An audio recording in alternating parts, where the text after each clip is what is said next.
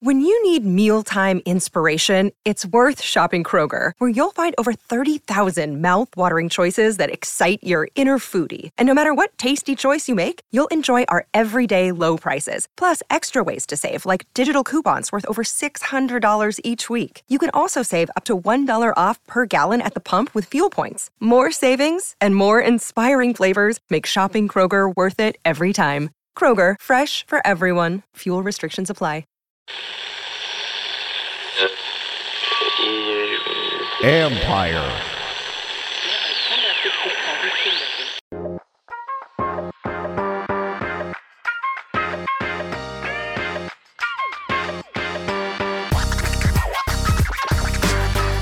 Welcome to Inside the Cap.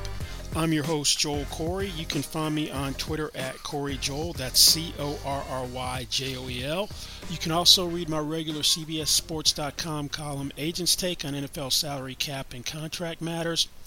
Today we are going to take a look at the looming franchise tag deadline. The clock is ticking for players who are given a franchise tag to sign long-term deals. There's less than a week before the deadline, which is Monday, July 17th at 4 p.m. Eastern Time. Ordinarily, the deadline is July 15th, but when July 15th falls on a weekend, which it does this year on Saturday, the deadline is extended to the following Monday, which is the 17th. So, if the 4 franchise players who have not gotten a long-term deal this year don't sign by this deadline of Monday, July 17th at 4 p.m. Eastern Time, they can't sign long-term deals with their teams, or any team, even if they're traded, until the end of the regular season on January 7th, 2024. Now, we had 6 players this year who are given franchise tags. 2 of the 6 have already signed long-term. The Commanders didn't waste any time in locking up defensive tackle Daron Payne, who had an $18.937 million franchise tag. He signed a 4-year, $90 million contract to become the NFL's second highest paid interior defensive lineman at $22.5 million per year. On March 14th, the day before the 2023 league year started. That deal has $60.02 million in guarantees, and $46.01 million was fully guaranteed at signing. It set the stage for Jeffrey Simmons to become the second highest paid interior defensive lineman at $23.5 million per year. Now, the Ravens took a calculated risk with Lamar Jackson by giving him a non-exclusive franchise tag for $32.461 million instead of the exclusive tag which quarterbacks normally get. That allowed him to solicit offer sheets from other NFL teams. Surprisingly, quarterback-needy teams were very quick to say that they weren't going to have any interest in him, even though Jackson, the 2019 NFL MVP, would have been significant upgraded quarterback. Now, shortly before the NFL draft started on April 27th, he became the league's highest-paid player. And this is a deal that everyone had been paying attention to because it had been dragging on for years, and he doesn't have an agent, has never had an agent.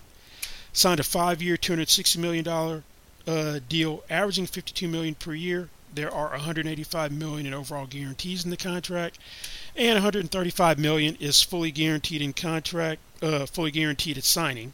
Out of the $135 million fully guaranteed at signing, there's an NFL records $72.5 million signing bonus. He also has a no-trade clause. There's also a provision preventing the Ravens from designating him as a franchise or transition player when the deal expires after the 2027 season. Now, let's get to the 4 guys who still have not signed long-term deals. 3 of them are running backs, and the 3 running backs are Saquon Barkley of the Giants, Josh Jacobs of the Raiders, Tony Pollard of the Cowboys. They each got a franchise tag for $10.091 million. The 4th player is tight end Evan Ingram of the Jacksonville Jaguars. He's got an $11.345 million franchise tag. But let's start with the running backs. Now, it ain't a great time to be a running back. When the regular season ended, in the 2022 regular season ended, you had 8 running backs making at least $12 million per year on multi-year deals. Now, they're five. The five remaining are Christian McCaffrey, 49ers, Alvin Kamara of the Saints, Derrick Henry of the Titans, Nick Chubb of the Browns, Joe Mixon of the Bengals.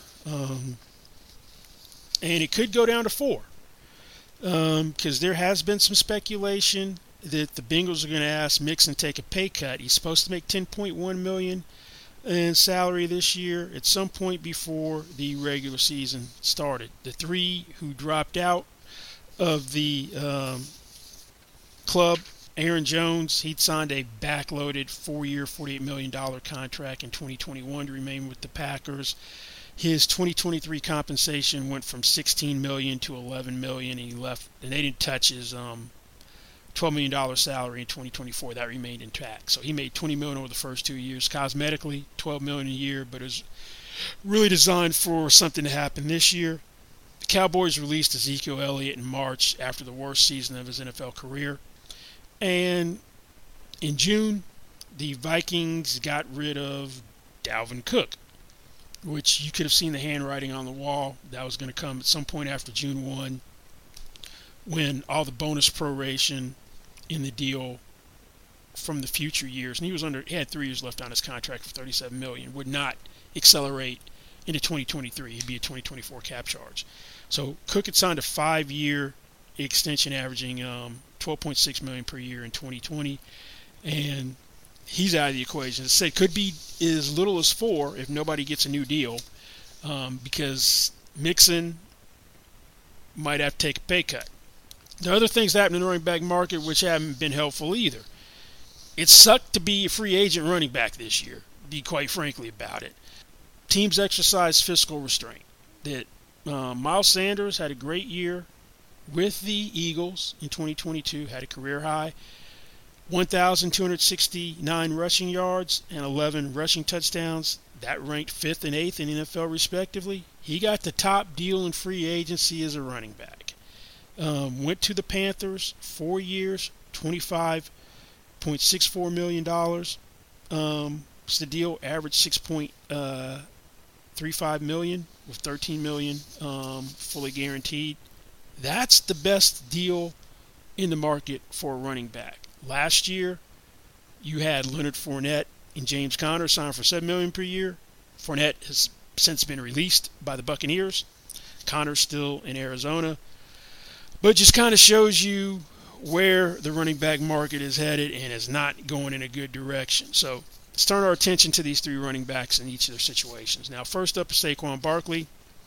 There have been a lot of twists and turns in this negotiation. This first got started last year around the time the Giants had their bye week in November, when they started negotiating with him, made him a priority over Daniel Jones, the quarterback. Couldn't get anything done. Kept negotiating up until the deadline to stick a franchise tag on someone on March 7th. They got a deal done with Daniel Jones, so that left the franchise tag for Barkley.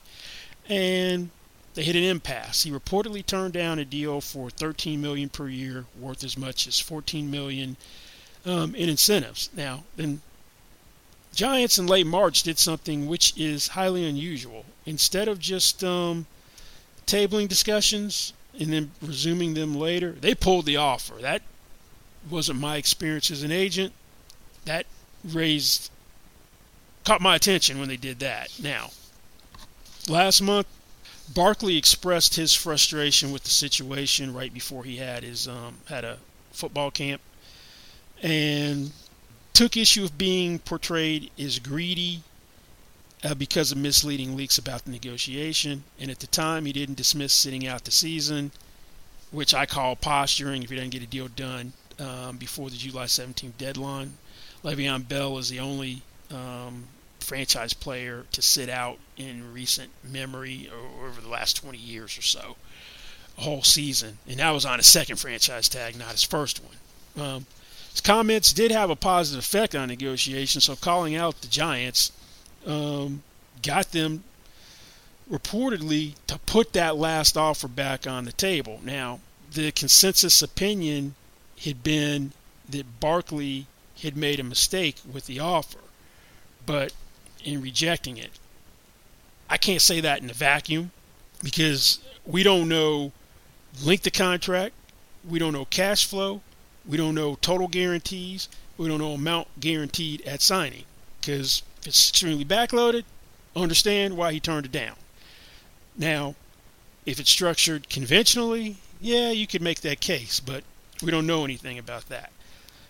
Now, to me, the two deals really to look at in his case. And he said after the Giants were eliminated in the playoffs that he wasn't looking to reset the market, and smart comment and approach for him to take.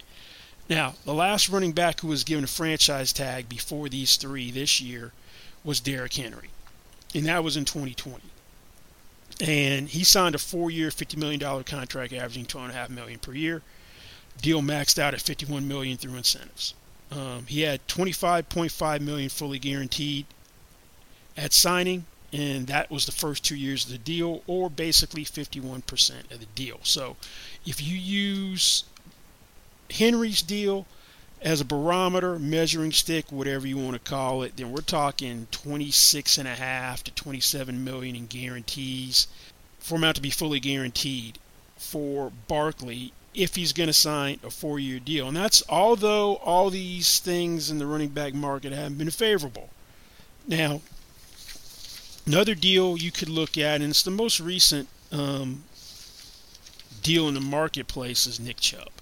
Now, Nick Chubb in 2021, final year of his rookie deal, signed a 3-year extension for $36.6 million, averaging $12.2 million per year. There are $20 million overall guarantees. $17,133,059 is fully guaranteed at signing. Now, he got 37% of his new money through his first new contract year, and it was neutral after the second year, basically 2/3 of the money. That's not front-loaded or back-loaded, because to me, in a 3-year deal, neutral means you'd have basically 33% of your cash through the first year. You'd have 67% through the second year.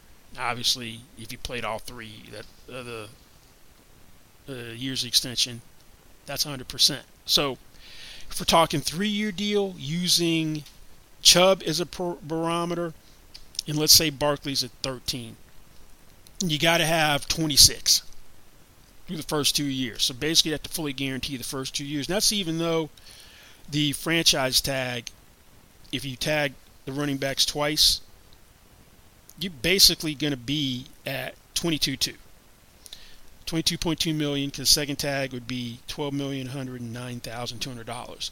And that was the case with Henry, because his tag was, I think, $10.278 million. So his $25.5 million was more than the 2-tag average. So if you want to get a deal done with Barkley, to me, whether it's a 3-year deal or a 4-year deal, then you're probably going to be in the $26-27 million per year range if you're talking the amount guaranteed at signing or fully guaranteed. And if you backload it, you're probably not going to get him to sign the deal.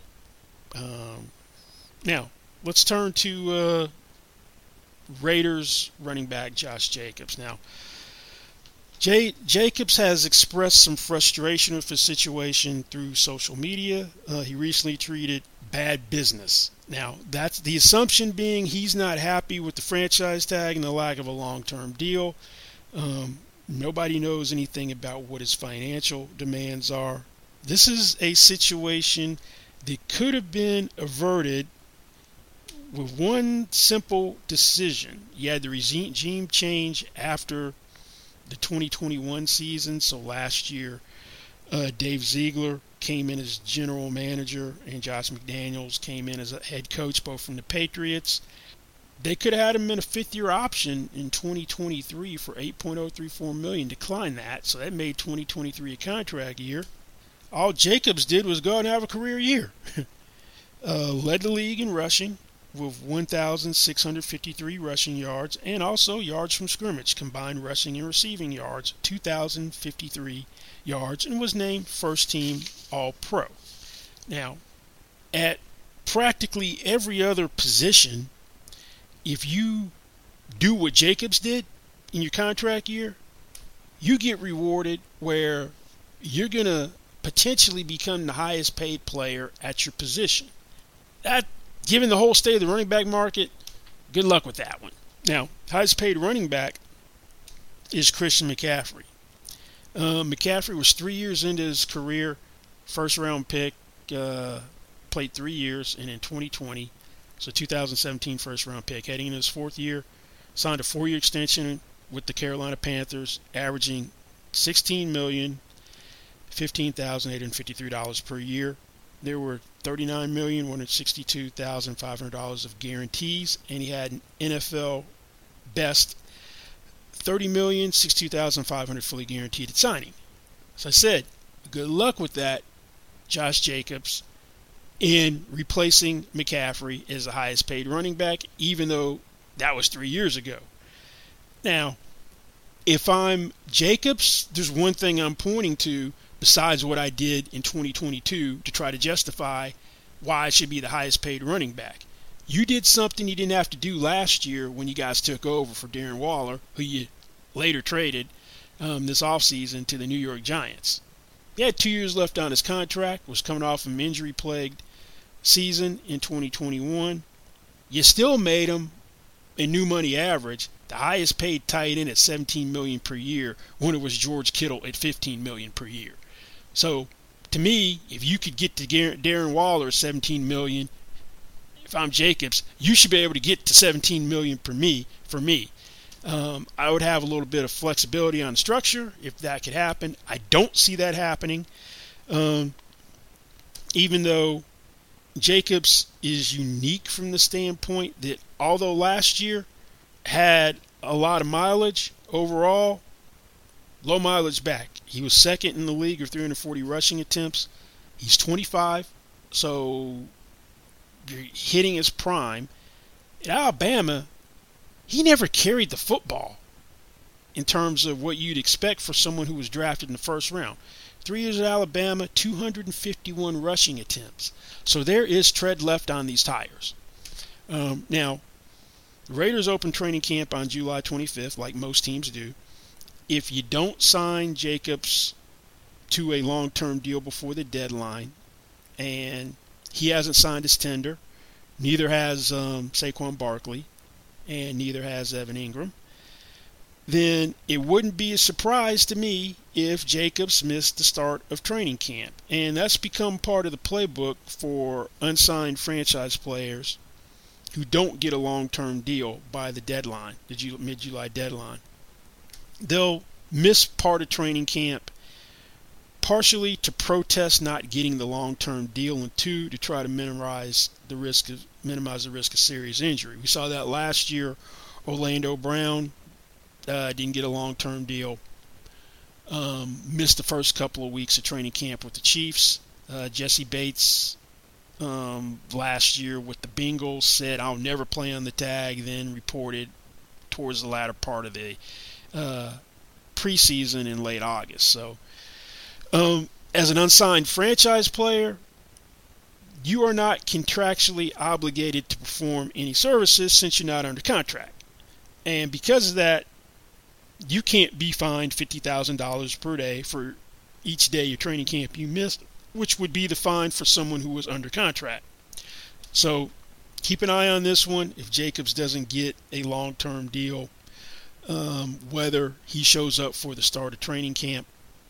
As long as Dalvin Cook is still out there, even though Miami's his first choice, some people bandied around the nuclear option, because if you have an unsigned tender as a franchise player, it can be revoked. And that hasn't happened since 2016 with Josh Norman.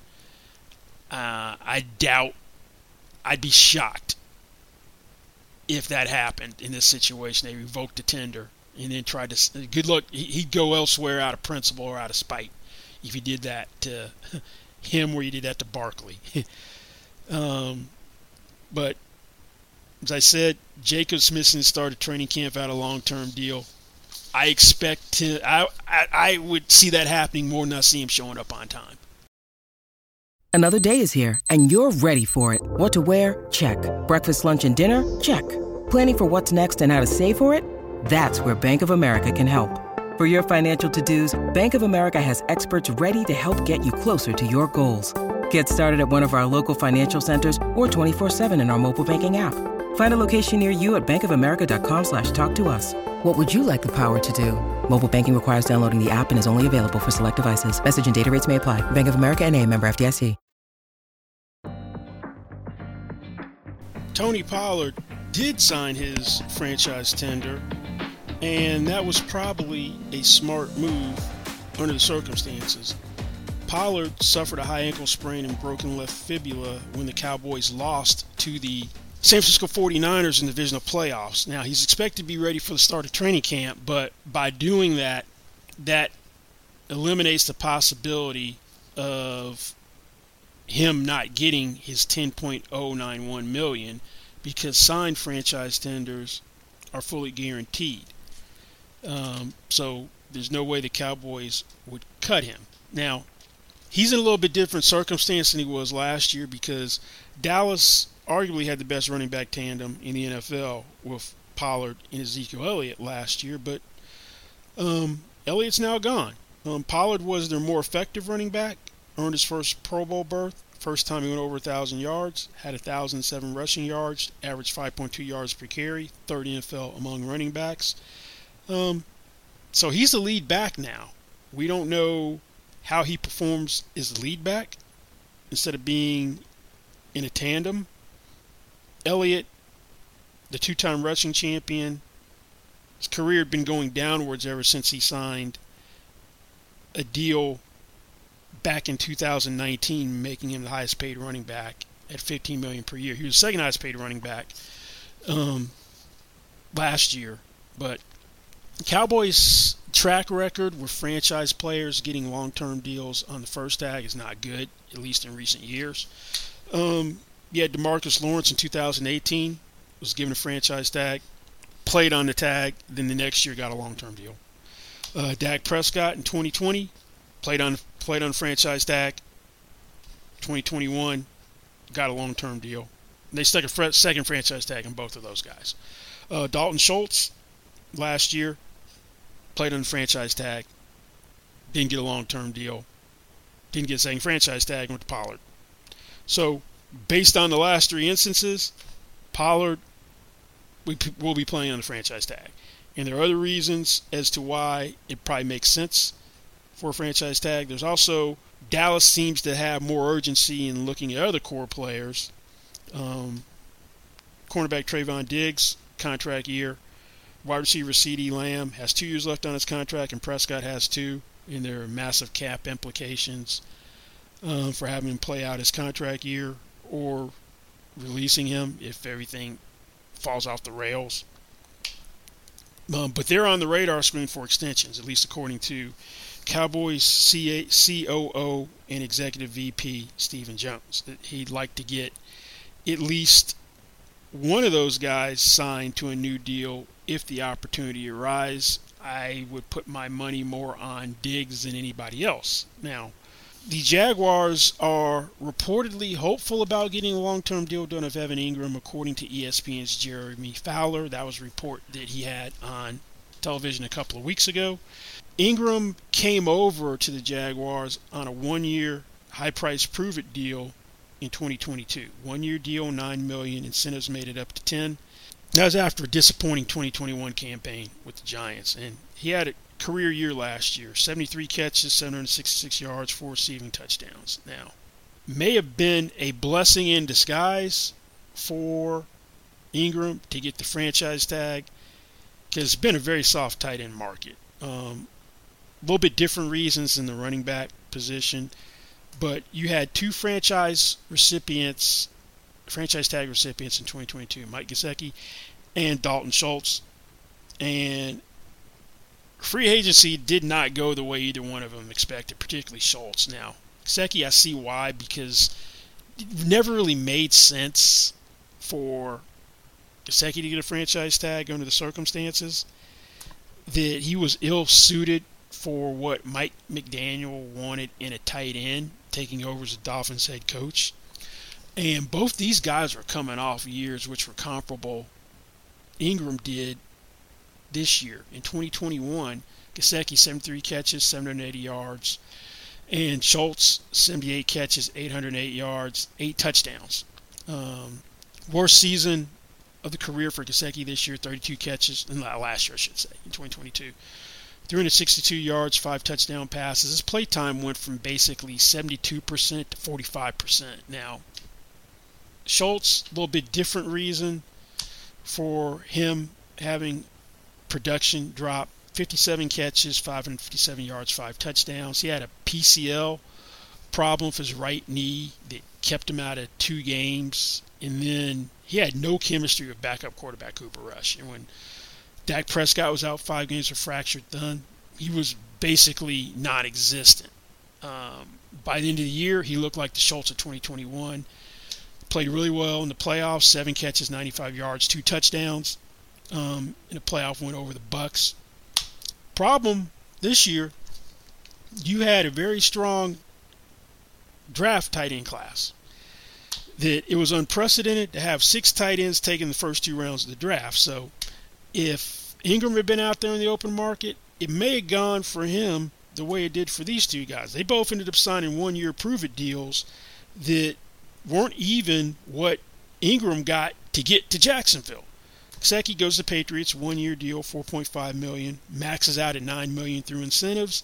Schultz, 1 year, $6.25 million contract, additional $3 million in incentives from the Texans.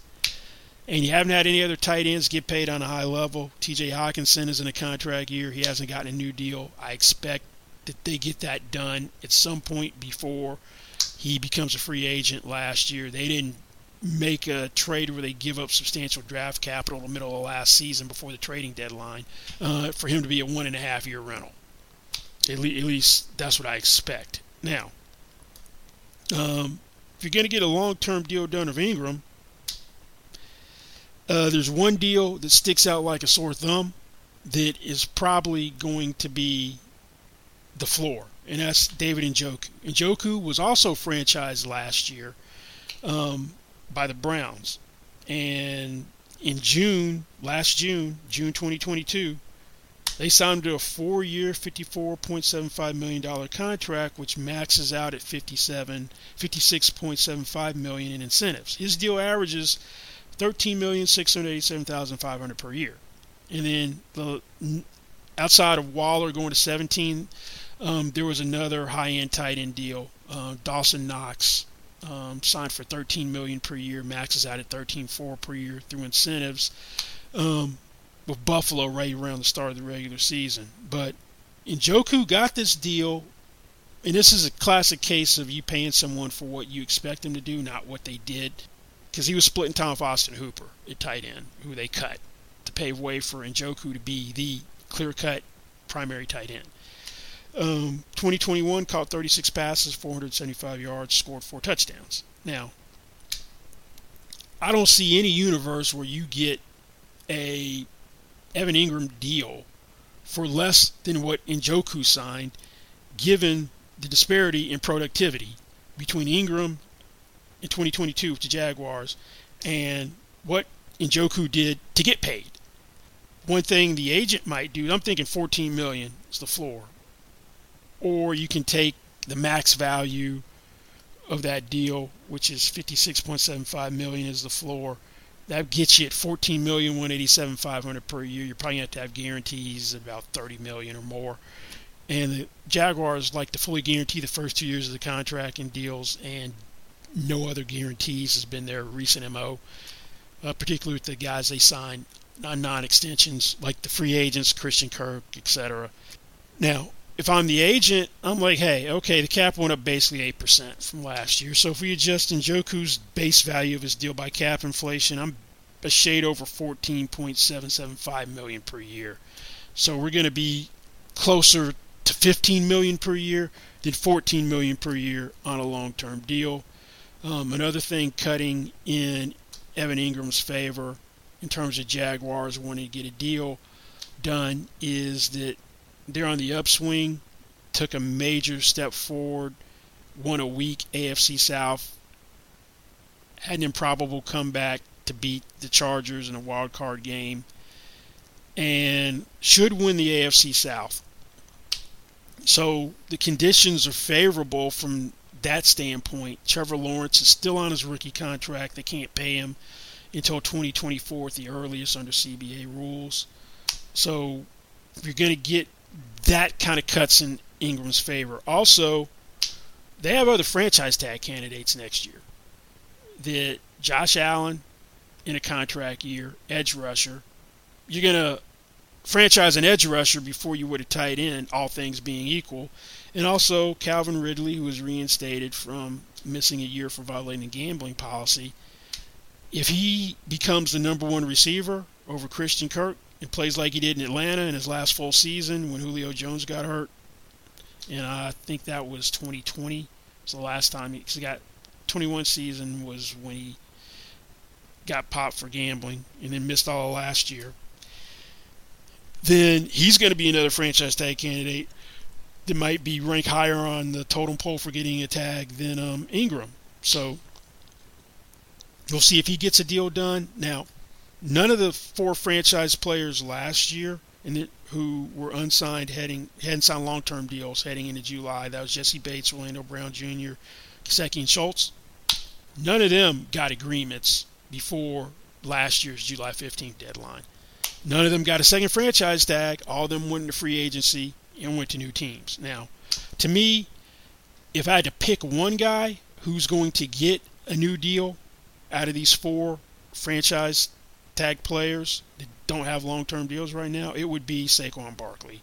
This has been like the negotiation which has been going on forever. They've had the most extensive talks dating back to last November. There's now reportedly some optimism that a deal could get done.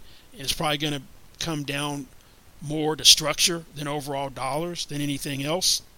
And there is one wild card. He's the face of the franchise. He accounted for basically 28% of the offense last year. So although Daniel Jones is the quarterback who's making $40 million per year on paper, Saquon is the guy. If things are getting relatively close, you might have co-owner John Mara intervene in the 11th hour with a directive, just get the deal done. So we got less than a week left. The NFL is a deadline-driven league. In a lot of years, you've seen deals get done right at the deadline. I do remember, I think it was 2015, there wasn't any hope for any deals to get done, and you had two wide receiver deals get done right before the deadline. The late Demaryius Thomas and also Des Bryant. So if we get a Barkley deal done in a timely fashion, that might spur some action with Josh Jacobs. But if I have to pick one to get done, it's going to be Barkley.